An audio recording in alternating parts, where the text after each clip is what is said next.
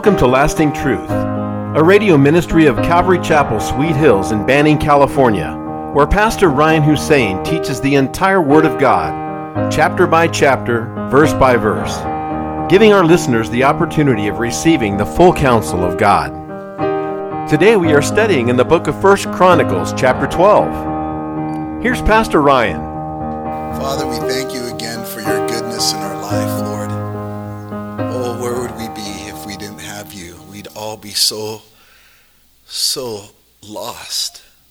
But Lord, in due time, you touched our hearts and opened our eyes to your reality.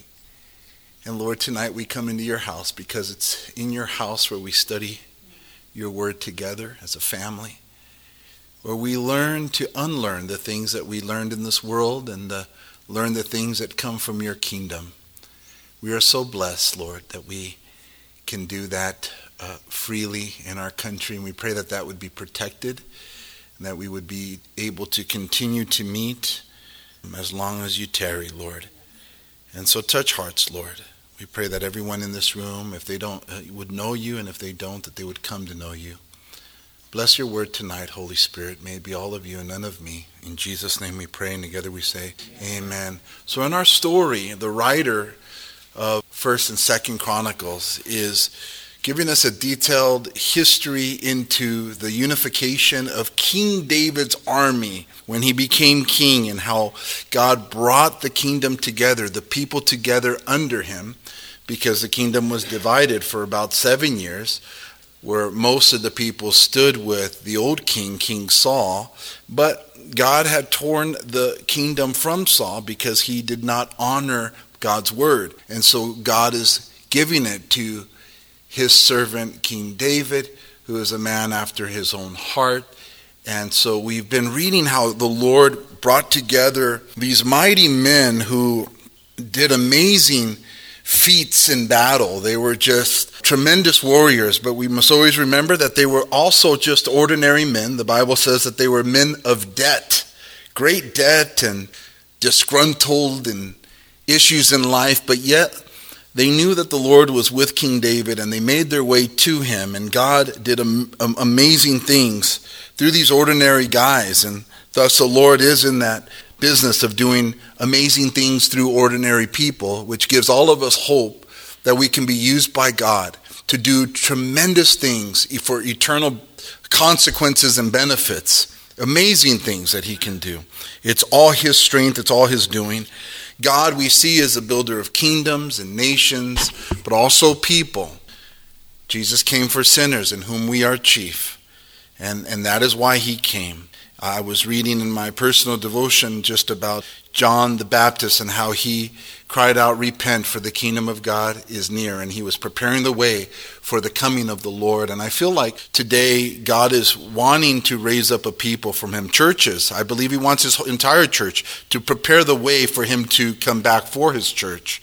And that's you and that's me, that we would be a people that our voices crying out in the wilderness. And indeed, we are in a wilderness. This world is lost, and more so as the days continue, as the Lord tarries. I mean, so much has happened this week in the news. I came in here late because I'm gathering all kinds of information, because things are changing in this world negatively so rapidly that, you're getting information as you're walking into church, and then there's different information when you're leaving church. It's changing so much, isn't it?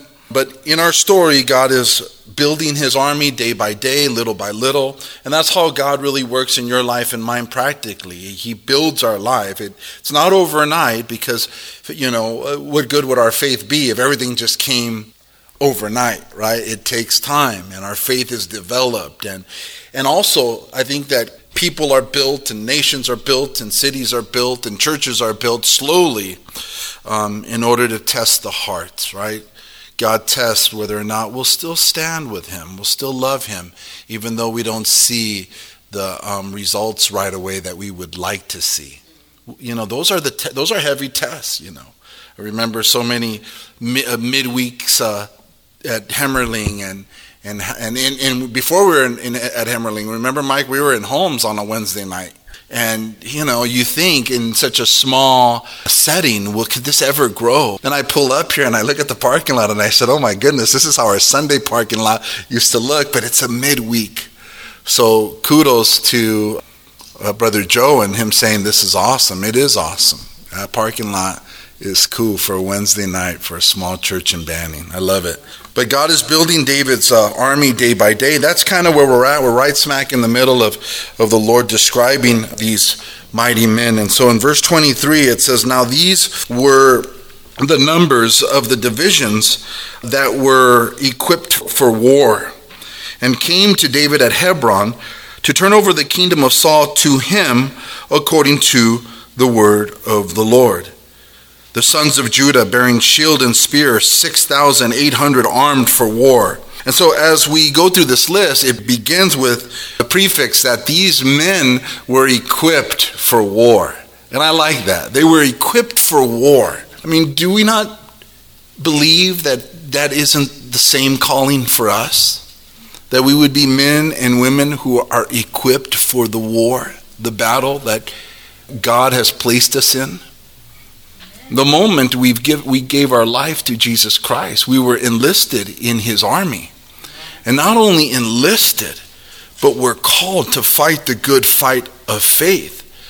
So I want to be a man who's equipped for the war. And I pray that our church, and I know you want it for the same for you, that we would be equipped for the war like these men were equipped physically for the war. How do we get equipped for the war? How do we become strong soldiers in Christ? The Bible has some things to say about that, that's for sure. Write this down, please. 2 Timothy chapter 2. 2 Timothy chapter 2. If I don't see anybody writing, then we're just going to turn there. Okay, we're writing. All right. 2 Timothy chapter 2, beginning with verse 1 through 4, Paul tells his young protege, he says, you therefore, my son, be strong in the grace that is in Christ Jesus, and the things that you have heard from me among many witnesses. Commit these to faithful men who will be able to teach others also. You therefore must endure hardship as a good soldier of Jesus Christ. No one engaged in warfare entangles himself with the affairs of this life, that he may please him who enlisted him as a soldier. Paul tells Timothy to first be strong in the grace of the Lord, to be strong in God's goodness. And also that soldier does not entangle himself with the affairs of this world. So a soldier, a Christian soldier, is focused on his commander, which is our Lord and Savior Jesus Christ. So to be prepared for the war, for the battle, we need to be a people that are singly mindedly focused on the Lord more than anything else throughout our day. We can go to work, but God's on the forefront on our minds. We can go do our hobbies, but God is still on the forefront of our mind. We can go to the market, we can take care of our we can be at home, we can be at rest, we can be anywhere in the world, but our focus every day should be singularly upon Jesus Christ and nothing else above that reality. That equips us that's how you're strong in the grace of the Lord, is by focusing your heart, your attention, your energies on the Lord. We get in trouble because we, as human beings, we easily get distracted. Our hearts easily get twisted and turned, and life gets busy, and we're not focused on him as we ought to be, and we're frankly not equipped for the war. Ephesians 6, 10 through 13, Paul would say, finally, my brethren, be strong in the Lord and in the power of his might. Again, Timothy, be strong in the grace of our Lord. And now he's telling the church at Ephesus, be strong in the Lord and in the power of his might. Again, it's in the Lord. Be found in Christ. You believe in Christ? So do I. Let's be found in him. Let's make sure that our affections are upon the Lord. Be found in him. Jesus said, unless you drink of my blood and eat of my flesh, right? We're not worthy to enter the kingdom of heaven. So we must really digest him, really just focus on him stronger than we ever have, especially in these last days. There's distractions everywhere. And Satan is a king of distracting us. There's an acronym that I learned about a long time ago for busy, and it means being under Satan's yoke. Busy. So it is to be found in him, in his grace, in the power of his might, but also one of the tools we use is Scripture. Scripture equips us for the war. Scripture equips us for family life. Scripture equips us for our workplace, for every aspect of our life. It is Scripture that prepares us and readies us for the war as well. In 2 Timothy chapter 3, verse 16 through 17, that's 2 Timothy chapter 3, verse 16 through 17, it says, all Scripture is given by inspiration of God and is profitable for doctrine, for reproof, for correction, for instruction in righteousness, that the man of God may be complete, thoroughly equipped for every good work. We want to be thoroughly equipped for the war, then it's the Scriptures that we need to be knowledgeable in. It's the knowledge of our King that strengthens us. Strong is a man or woman who grows in their knowledge and their wisdom of the Lord daily. Not status quo devotions, but am I growing? Am I going deeper? Am I spending more quality time in the Scriptures? Am I meditating on it? Am I thinking about it? And allowing the Word of God to get me, to change me, to grow me, to bless my life, to strengthen me. Scripture, prayer, in Christ, strong in His grace, strong in the power of the Lord and his might. All of these things. That's what equips us. They were equipped for the war, and they came to David at Hebron to turn over the kingdom of Saul to him. And when is the kingdom of darkness handed over to the kingdom of light? When we're equipped for the battle and we go forth ready to fight, ready to take ground from the enemy. When Jesus said that the gates of Hades shall not prevail against the church, that the reality of the meaning, it means that the opposite, the contrast for the church, is the church will take ground from the enemy. But only a church that's equipped for the war will take ground from the enemy. Just like any army that trains, right? Are they going to be more ready than an army that doesn't train? The sons of Judah bearing shield and spear, 6,800 armed for war. And so the sons of Judah, what did they bear? They bore shields and spears. Shields and spears. They came. They showed up. They showed up to David with shields and spears. Not empty-handed. Not with nothing. They showed up. The Bible wrote, they came. They came with shields and spears. And they bore them. They carried them. They were carrying something. And the Lord spoke to my heart on just the importance of bearing our load. Bearing our load. Carrying our own weight. Oh, you know what Galatians says. Galatians 6, saying that if we bear one another's burdens, we shall fulfill the law of Christ. We've all heard that, right? Bearing one another's burdens. And as Christians, should we bear one another's burdens? Sure. The term burden there in Galatians 6, it speaks of an extraordinary burden. I have been so blessed and so honored to be able to witness the love that our church has for one another. I mean, you guys rally around those that are sick, those that are hungry, those that are broken, those that are going through issues. We have a very loving church, and that's one of the greatest compliments that our church receives. And I've heard it, man, this church is a loving church. People really are caring, and that's a beautiful thing because the Bible says, man, by doing that, you fulfill the law of Christ. Extraordinary burdens. But in the very same verses in Galatians 6, let's turn there, so that we get a jolt of energy. Galatians 6. Give me an amen once you're there. Galatians 6. So it's talking about sharing one another's burdens, dealing with the brother or sister who has fallen into a trespass, a sin.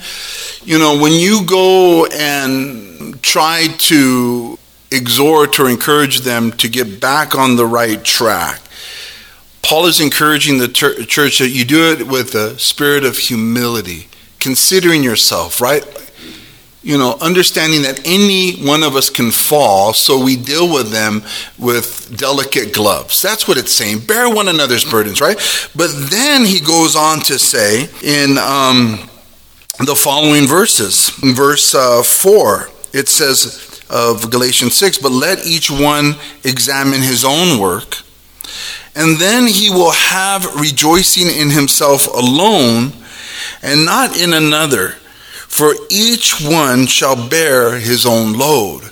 So in considering others and how we ought to help them and be humble, Paul also encourages the church to examine themselves, consider their own works, and make sure that you are bearing your own load, your own weight, so to say. That's a Christian philosophy straight from heaven. The Bible says if a man refuses to work, let him not what? Eat. That's from the Lord. So we have to discern the difference between someone being overly needy and not wanting to carry their basic load, their basic backpack, versus someone who has an extraordinary burden. The extraordinary burdens, those are the ones we help. The ones that are just carrying the normal backpack like everybody else is supposed to carry that normal backpack, we encourage them to, you can do it. Trust in the Lord. Lean on him, be strong in the grace of the Lord. Be strong in the might of the Lord. You can do it in the Lord. I can do all things through Christ who strengthens me. Go for it. You can do it. That's what we do. We don't carry it for them, or we enable them. The guys from Judah, they came bearing spears and shields. And that blesses me, because I believe that God has a spear and a shield for all of us to carry. Amen. To come into the war ready. To say, I'm down to fight. I'm down to fight. I've been in the Lord. I've been studying. I've been praying. My faith is through the roof. What do you want me to do? Where's the battle? But there are people, man, they don't have anything in their hands, and they need to pick up a spear and a shield and get in the battle. Amen? Because we're the body of Christ. And the body of Christ has many members. And the Bible says that the body of Christ grows, the church grows, when every joint of that body does its share and supplies what it can. Right? It says in Ephesians 4:16, from whom the whole body joined and knit together by what every joint supplies, according to the effective working by which every part does its share, causes growth of the body for the edifying of itself in love. There is a part for you and I to play in the body of Christ, and the body of Christ isn't where it needs to be unless all of us play our part. Everyone's concerned with health. We get that. But there's also spiritual health for our church. Spiritual health. And the body can be sick when there are those who, for one reason or another, refuse to pick up a spear and a shield and meet the Lord, the Son of David, for battle against the devil. We got to fight. Verse 25, of the sons of Simeon, mighty men of valor, fit for war, 7,100. Simeonites, right? Of the sons of Levi, 4,600. Jehoiada, the leader of the Aaronites, and with him 3,700. Zadok, a young man, a valiant warrior, and from his father's house, 22 captains. Of the sons of Benjamin, relatives of Saul, 3,000. Until then, the greatest part of them had remained loyal to the house of Saul, but God changed their hearts, right? God changed their hearts. He has the power to change hearts in our favor. In our favor. Of the sons of Ephraim, 20,800 mighty men of valor, famous men throughout their father's house. I don't know what that means. Maybe you can tell me. They were famous amongst their father's house. It seems to me that everyone we're reading about would have been famous, but I guess these guys were spectacular warriors. Maybe they had a newspaper or something, I don't know. Of the half-tribe of Manasseh, 18,000, who were designated by name to come and make David king. I don't know what that means either, but they were designated by name. By name. you're going to hand it over to David. What an amazing, amazing call, specifically for these guys. Of the sons of Issachar, who had understanding of the times, to know what Israel ought to do, their chiefs were 200, and all their brethren were at their command. You need to underline this. Probably double underline this. The tribe of Issachar, who had understanding of the times to know what Israel ought to do. The tribe of Issachar. The Lord lets us know that they knew what was going on in their times. They were not blinded to the times. They knew God gave them insight as to what the nation of Israel should do. Crazy. This is a verse that is dear to my heart today. It's dear to the church today more than ever. Because there is that debate whether or not churches should be political, whether they should be in the political atmosphere or not. There is a divide where some say that the church should just preach the gospel of Jesus Christ and stay out of what's going on in politics. This is one of those verses that we hold on to who disagree with that statement. I believe without a doubt that politics are based on policies and policies are based on morals, and our children have to be taught what good morals are and what bad things are. And the policies that politicians make will affect the next generation. So by not being political, I'm surrendering the lives of my children to a bunch of godless heathen politicians, which I cannot do. And we're living at a time today where it is more important than ever before to know what's going on, like the tribe of Issachar, to understand the times that we're living in. Paul the Apostle would say in 1 Thessalonians chapter 5, he would say, "But concerning the times and the seasons, brethren, you have no need that I should write to you, for you yourselves know perfectly that the day of the Lord so comes as a thief in the night. And when they say peace and safety, then sudden destruction comes upon them as labor pains upon a pregnant woman. And they shall not escape, but you, brethren, are not in darkness, that this day should overtake you as a thief." Paul said to the church that there's no need for me to tell you about the times because you know the times that you're living in. That the Lord can come back at any moment.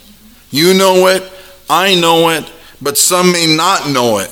Some within the church may not know what time it is. But it's for you and for I to warn them that the Lord can come back at any moment, that we need to be busy about his business, that knowing the terror of the Lord, knowing that judgment is coming upon this world soon, quick like, we need to warn people to give their lives to Jesus Christ because he's the only means to salvation. There is no other way. I mean, I have received calls this week of people struggling and thinking about what's going on and the craziness that's going on with the laws and the mandates of the vaccines, which I am going to hit on tonight. Because it's all coming down the pike right now. Even today, the governor spoke today about it. So it's something that's fresh, it's new, it's this week. I hear that there's protests at the hospitals from medical staff protesting against the mandate that they have to take the vaccine. We'll get into that. But God is coming back soon. And what we see going on is the wrath of Satan, and it is the sin of mankind. This is nothing to fear, my friends. The Bible tells us who we should fear. And the Bible says, "Do not fear him who can kill the body, but afterwards do nothing." Amen. Fear him who after he kills the body can kill the soul. Speaking of God. And that's what's coming to people. This world is backwards. And we need to be in the Word, and we need to be like the tribe of Issachar and understand the times. We cannot be blinded to what's going on around us. We cannot succumb ourselves. We cannot live lives that we're being educated by specific news organizations that are totally godless and totally against everything that the Bible believes in. You just cannot. Our minds are being either washed with the water of the Word or with the truth or with what we watch, what we see, what we hear, what we allow. Our sources have to be wide today. We have to find the good sources today because they're not out there. And you see how everything's being censored today? Thank you for joining us today at Lasting Truth Radio. If you're in the area, come out and join us for Sunday services at 10 a.m. or Wednesday evenings at 7 p.m. We are located at 3035 West Nicollet Street in Banning. You can also find us on YouTube or Instagram. If you would like to donate to our program, please do so on our website at ccsweethills.org and just hit the online giving tab. We hope you will continue to tune in as we journey through the entire Word of God with the teaching of Pastor Ryan Hussein at Calvary Chapel, Sweet Hills. Cherubim above